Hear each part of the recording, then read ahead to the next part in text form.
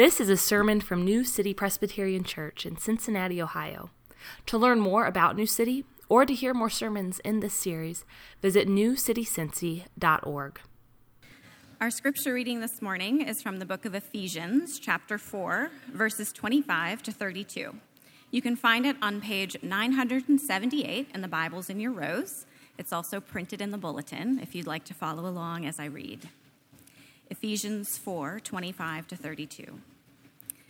Therefore, having put away falsehood, let each one of you speak the truth with his neighbor, for we are members one of another. Be angry and do not sin. Do not let the sun go down on your anger, and give no opportunity to the devil. Let the thief no longer steal, but rather let him labor, doing honest work with his own hands, so that he may have something to share with anyone in need. Let no corrupting talk come out of your mouths, but only such as is good for building up, as fits the occasion, that it may give grace to those who hear. And do not grieve the Holy Spirit of God, by whom you were sealed for the day of redemption. Let all bitterness and wrath and anger and clamor and slander be put away from you, along with all malice. Be kind to one another, tender-hearted, forgiving one another as God in Christ forgave you. This is the word of the Lord. Thanks. Thanks be to God. Good morning. My name is Josh, one of the pastors here. Glad you could be with us this morning. We are continuing in a series on the fruit of the Spirit, and our aim is to press deeper and deeper into the character of Jesus Christ. And the tightest snapshot we get of what that looks like is in Galatians chapter 5, where Paul talks about the fruit of the Spirit: love, joy, peace, patience, and then kindness. And that's where we are this morning.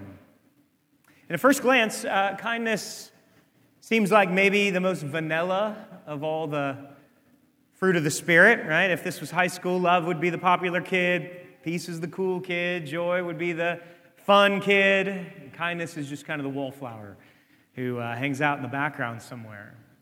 I'll tell you, though, I'm persuaded more and more of how crucial kindness is. If there was ever a culture in need of kindness, then it's ours. In the ancient Near East, when a king would conquer a territory, when he wanted to demoralize and mock and utterly destroy the conquered peoples, the conquered nation, not only would they burn the villages and kill the people, they would salt the ground. Judges chapter 9 is an example of this. Judges 9, verse 45, it says, Abimelech fought against the city all that day. He captured the city, killed the people who were in it. He razed the city, and he sowed the ground with salt. Sowed it with salt. When you do that, it extends the devastation because vegetation can't grow. It poisons the soil, makes the whole land toxic, so no blooming, no life, no harvest. Total destruction. And isn't that an analogy in some way for our culture today? We've seen the exponential increase of hostility and animosity and bitterness, even after tragedies, shootings, racial incidents, or the pandemic, where you'd think it would be an opportunity for people to pull together. Instead, the dissensions and divisions are even more magnified. How easy it is to quarrel and slander and revile, even within the church. Shelley Turkle, professor at MIT, says that social media has amplified all of this. It didn't necessarily create all those conditions, but it amplifies this because what social media does is create spaces that reward malice, reward bullying and shaming, reviling and canceling. She says our ability to be in proximity to or even talk to face with people we don't agree with is altogether withered.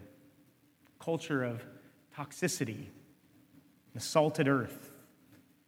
It's into this kind of place, into this kind of moment, that kindness can be an incredible gift, a healing balm. I reread The Lion, the Witch, and the Wardrobe last month. Not with my kids or anything, just on my own. And there's a scene in the book where Father Christmas is giving out gifts to the Pevensey children, these children from London who found their way into Narnia. Each of the gifts is special. Each of them has a unique purpose. Peter receives a sword and a shield, which is important for the battle that he has to fight against the White Witch and her armies. Susan gets a bow and arrows and also a horn that when she uses it in the most desperate moments, it will bring help, particularly Aslan will hear. But then Lucy gets this tiny little bottle. And at first it seems like she's got the lamest of all the gifts by comparison. Until Father Christmas explains, if you or your friends are hurt, a few drops from the bottle will restore them. The contents will bring healing to those in need. Kindness is like that. It's not flashy, it's not sexy, it's not going to garner any clicks for you on social media, but kindness can bring healing to you and to others. And when there's a community that begins to have kindness as a hallmark of its life together, when that wells up, it can spill over and bring healing to the neighborhood and to the city. And so let's talk about kindness this morning as an aspect of the fruit of the Spirit. And we're going to talk about it in three ways. We'll talk about what it is, what kindness is, where it comes from, and then finally, what does it look like in real life? What does it look like in practice? All right, so first let's talk about what it is. What is kindness? Gordon Fee defines kindness as active goodness on the behalf of others. Kindness is active goodness on the behalf of others. Lewis Smedes calls kindness love's readiness to enhance the life of another person. I want you to note that in both of these definitions, it captures the idea that kindness is something active, right? It's something active. It's not just good vibes or warm feelings, but kindness translates into action on behalf of another.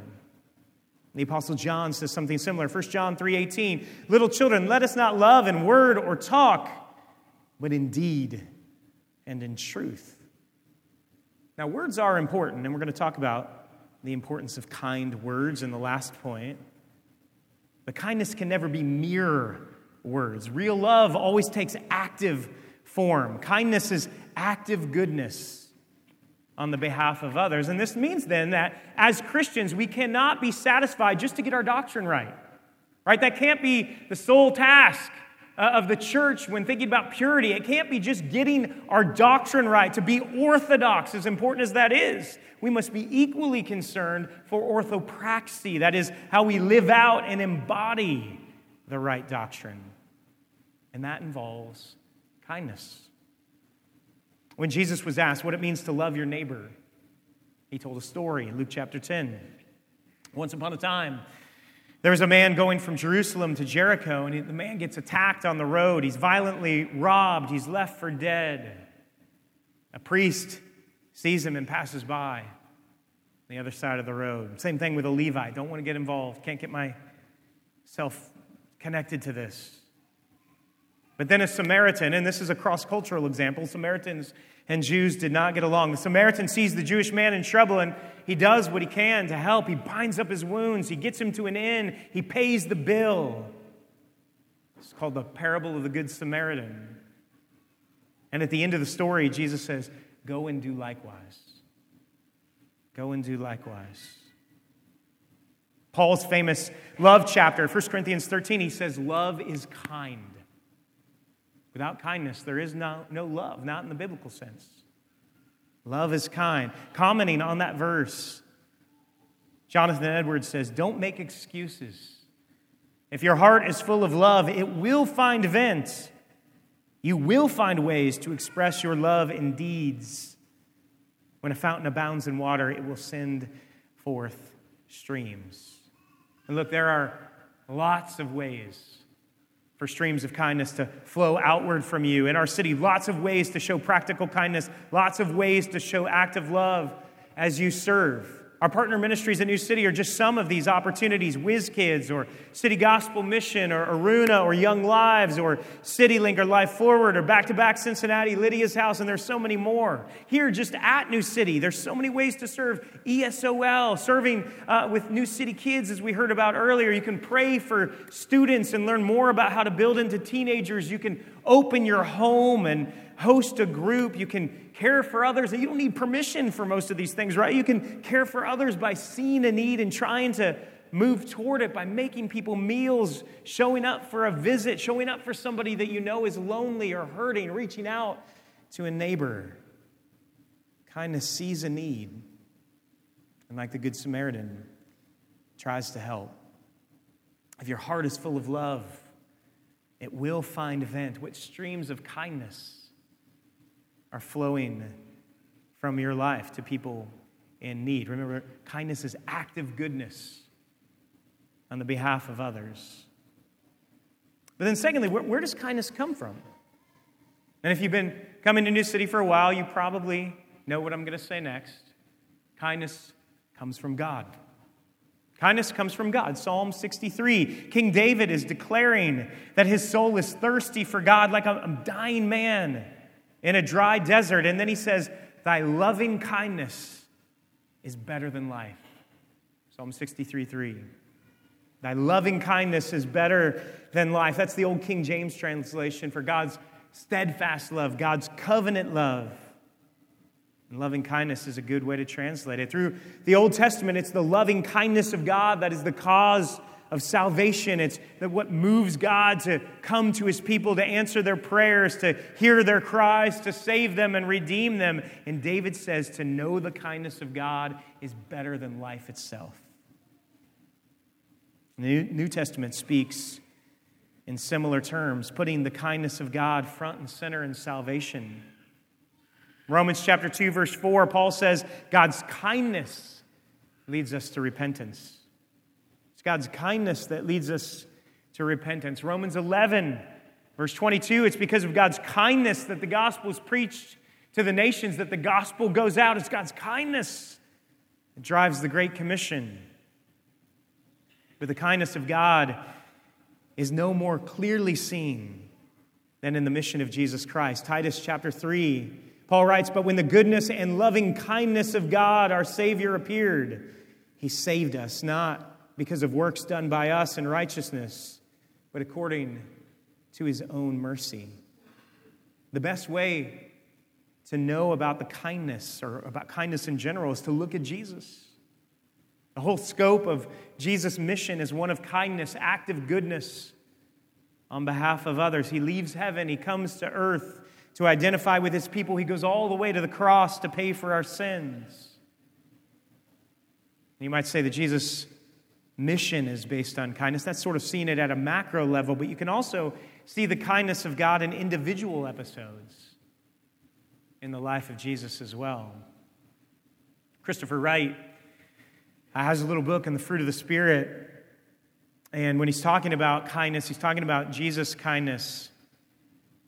He talks about a friend of his who's beginning to write a book on Jesus, and the friend is calling the book about Jesus and the Gospels a theology of interruptions. I think that's really good. A theology of interruptions, because so many of the things that Jesus said or did in Matthew, Mark, Luke, and John happened because someone interrupted him when he was going somewhere else, when he was doing something else. And yet Jesus responded to these interruptions, not with irritation, not with dismissal, but with kindness and warmth. And in many cases, he shows kindness to those the rest of society shunned and rejected and wishes would sort of disappear. Consider just a couple of these examples. The hemorrhaging woman, the bleeding woman. She stops Jesus when he's on the way to an emergency. You'd expect him to brush her off, to push on past. Instead, he engages her. He draws her out. Or when parents are flocking to Jesus with their children, the disciples are frustrated by this. He has more important things to do, but Jesus says, no, let the little children come to me. Or blind Bartimaeus keeps shouting over the crowd for Jesus. It's rude almost. Jesus stops and heals him. Or think of the Syrophoenician woman who won't take no for an answer, and Jesus commends her for her persistence. Or the woman who barges in and disturbs a meal, anoints his feet, scandalizes the host. Jesus gives her his attention, gives her his blessing, gives her his mercy. And even in his agony on the cross, Jesus is thinking of the needs of his mother. He says to John, behold, your mother. He's telling John to care for her. And I'll say for my own part, my struggle with kindness most of the time isn't so much because I have a tendency to be cruel or harsh or mean, although I think we can all go there sometimes too. But more often, my tendency to unkindness is manifest in that I don't want to be interrupted. I've got work to get done. I've got things to do. I've got a schedule to keep, and time is precious. So maybe if you're like me, our tendency to unkindness is an unwillingness to be interrupted, an inflexibility to look around and see who God has put around you, who's in need, who are the people that God has brought across our path.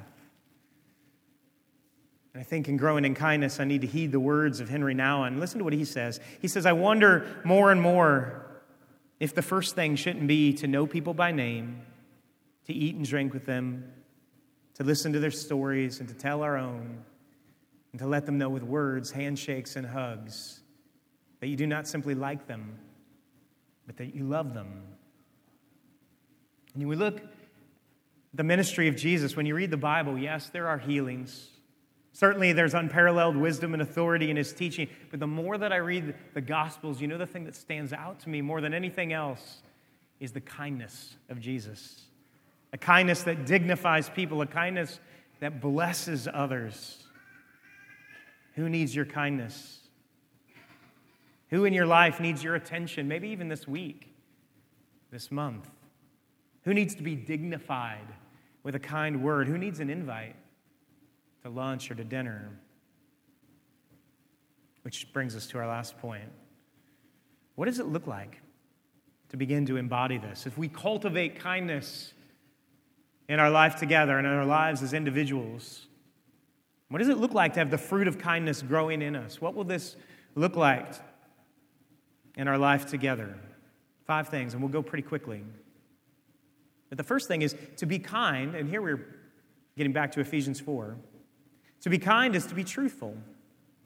Ephesians 4, verse 25. Therefore, having put away falsehood, let each one of you speak the truth with his neighbor, for we are members one of another. You ought to speak the truth, Paul says, with everybody, neighbors, friends, co-workers, but Paul says this is especially true within the church. Why? Because we're members of one another.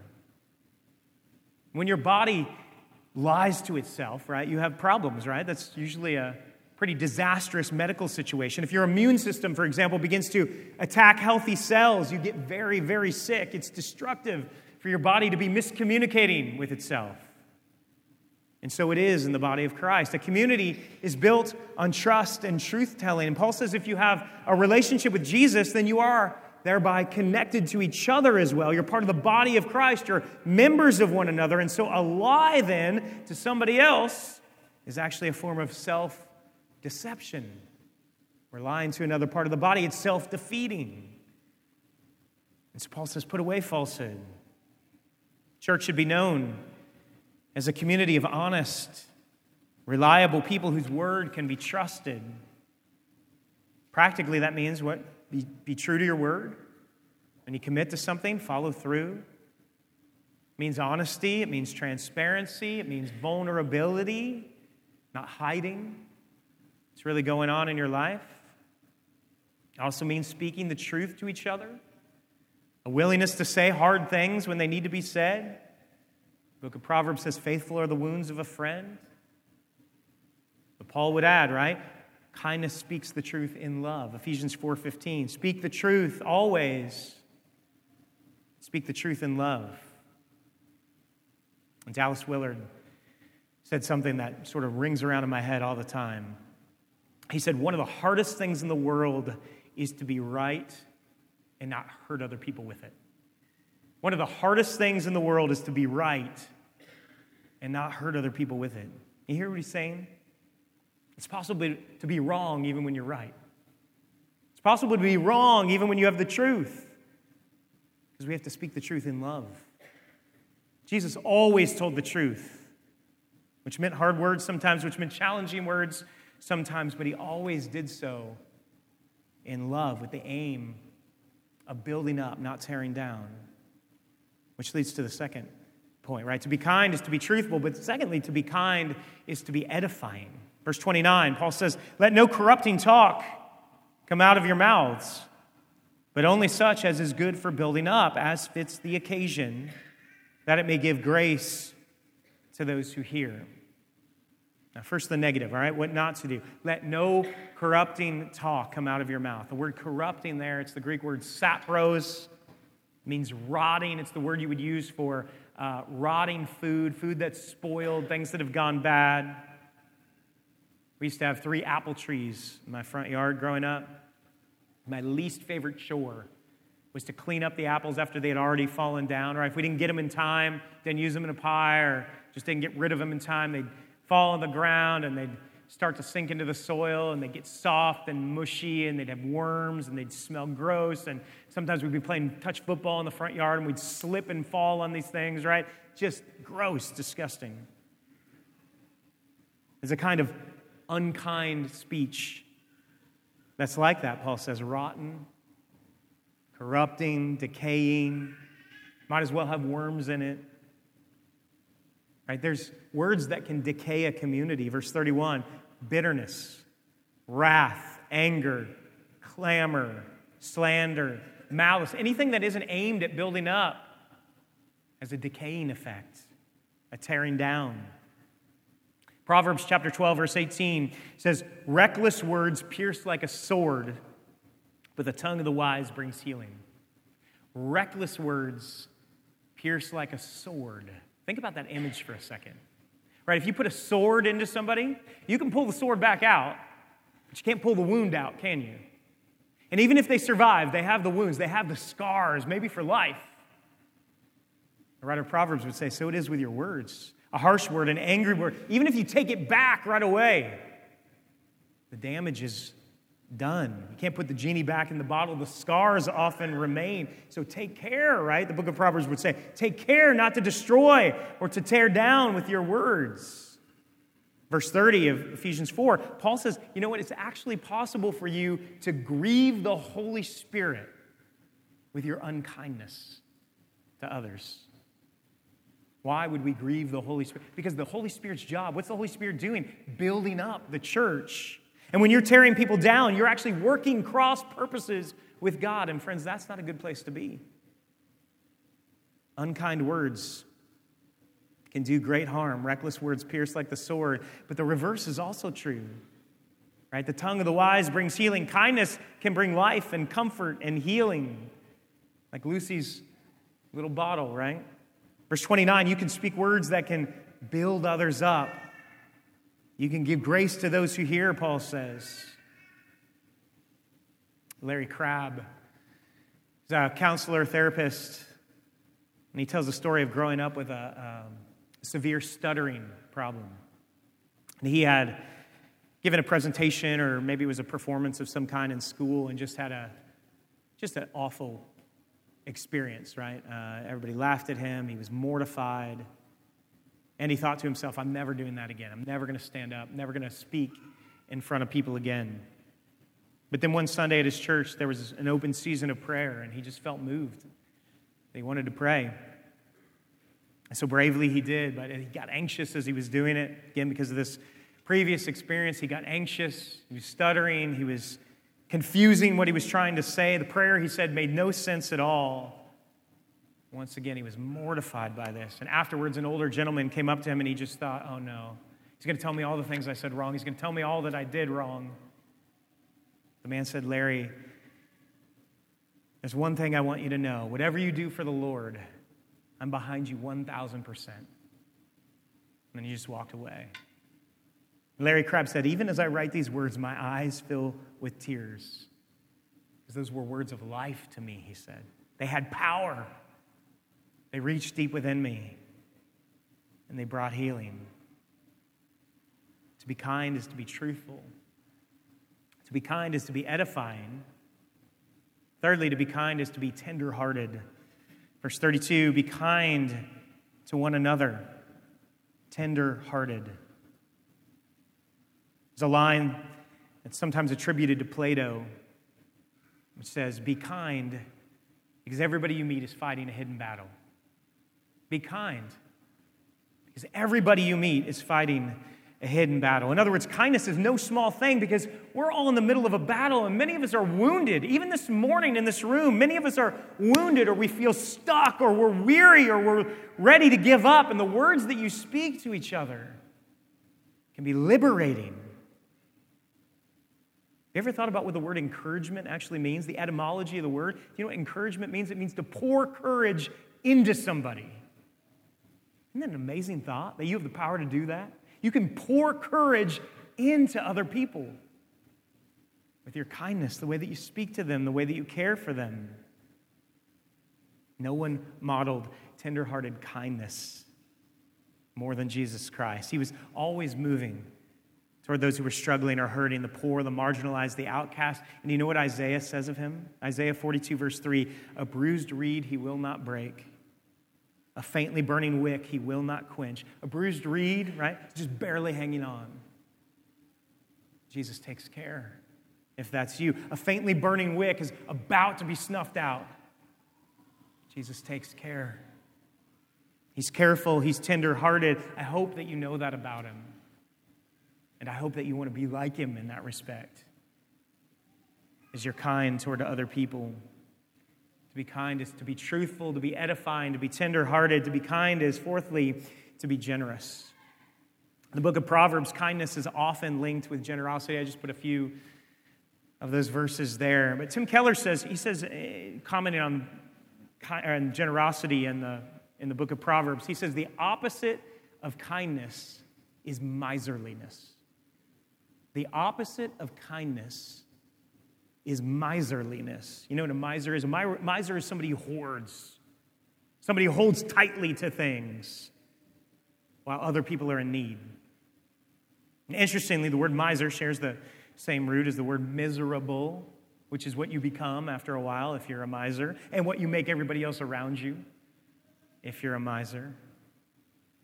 Conversely, Jesus says, right, it's more blessed to give than to receive. Not only are you blessing others, but you're blessed because you're made for generosity. All of us were, to utilize what we have to meet the needs of others, to be a blessing to other people like the Good Samaritan. Kindness requires generosity. This means money, yes, but it doesn't only mean money. It means generosity of your time, as you're willing to be interrupted, as you're willing to be present to others, to pour yourself out, to serve, to listen, to hear. Generosity of your table. Who do you need to connect with? What boundaries can you break down? What relationships could be healed or deepened over a meal? Generosity of your gifts and your talents as you put them to use for others. Active goodness on behalf of others. To be kind is to be generous. And then lastly, to be kind is to be forgiving. Verse 32, be kind to one another, tender-hearted, forgiving one another as God in Christ forgave you. And we talked about forgiveness a lot last week as we talked about patience, right? Be patient with other people. If we're going to cultivate patience in our life, well, it means we're going to need to be forgiving of others, realizing they're in process, realize God's not done with them, just as he's not done with us. So we need patience, we need forgiveness. But I also want you to note here, just from this verse 32 of chapter 4, that you can't give away what you don't have. And so if you're going to grow in kindness, if you're going to forgive others, you need to meditate on the surpassing kindness of God to you. Forgive one another, Paul says, as God in Christ forgave you. And how has God been kind to you? He's shown his kindness to you in Jesus Christ. We need to think on this, right? Jesus, who deserved to be treated with kindness and respect, but instead of being welcomed, the city over which he wept tears of compassion cried out instead with murder and hostility. Crucify him. Crucify him, they said. Jesus deserved the kindness of loyalty, and instead his friends left him alone in the garden as he wept. They deserted him, denied him. Another one betrayed him. Jesus deserved the kindness of fair treatment. Instead, the authorities conducted a kangaroo court. They flogged him and mocked him and insulted him and beat him and eventually crucified him. And do you remember what he called out from the cross? He said, Father, forgive them. for they know not what they do. Has there been any greater act of kindness than that? And he calls out that same thing for your forgiveness too. The fruit of kindness will grow in you as you meditate on the kindness of Jesus to you. We have to be done here. But let me just close by saying this one last thing.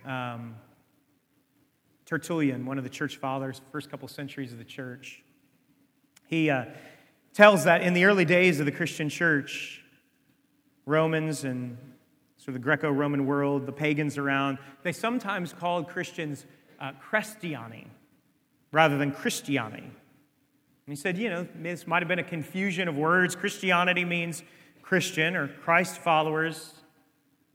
But he said it would be a name, Christiani, that Christians should be happy to be identified with as well, because Christiani comes from the word for kindness, the kindness people. And he said that very often, even when people didn't understand all that Jesus was about, early Christians were known as people of kindness, and the kindness that they were able to display ultimately pointed others to the kindness of Jesus. Wouldn't it be incredible if that's what Christians were still known for today? A supernatural kindness in a cruel world. It happened before, and it changed the world. It could happen again. And Paul exhorts us to it here. Be kind to one another, tender-hearted, forgiving one another, as God in Christ forgave you. Let's pray, and then we're going to sing and come together to the supper. But let's pray. Lord, we're learning that kindness is not a slender virtue. It's not a vanilla add-on to the fruit of the Spirit. But this is a high calling and an important one because it has tremendous effect when we begin to embody it. And so we ask that you would teach us more and more about the sacrificial, loving kindness of Jesus Christ. And you show us even more the ways that you've been kind to us as we come to the Lord's Supper this morning. And Holy Spirit, we pray that you would soften our hearts. And would you begin to cultivate within us a kindness that we can go out into the world with for others. Would you birth this in us, we pray. In Christ's name, amen. You've been listening to a sermon from New City, a church in Cincinnati, Ohio. Visit our website at newcitycincy.org for more sermons and resources. That's newcitycincy.org. Thanks for joining us today, and God bless you.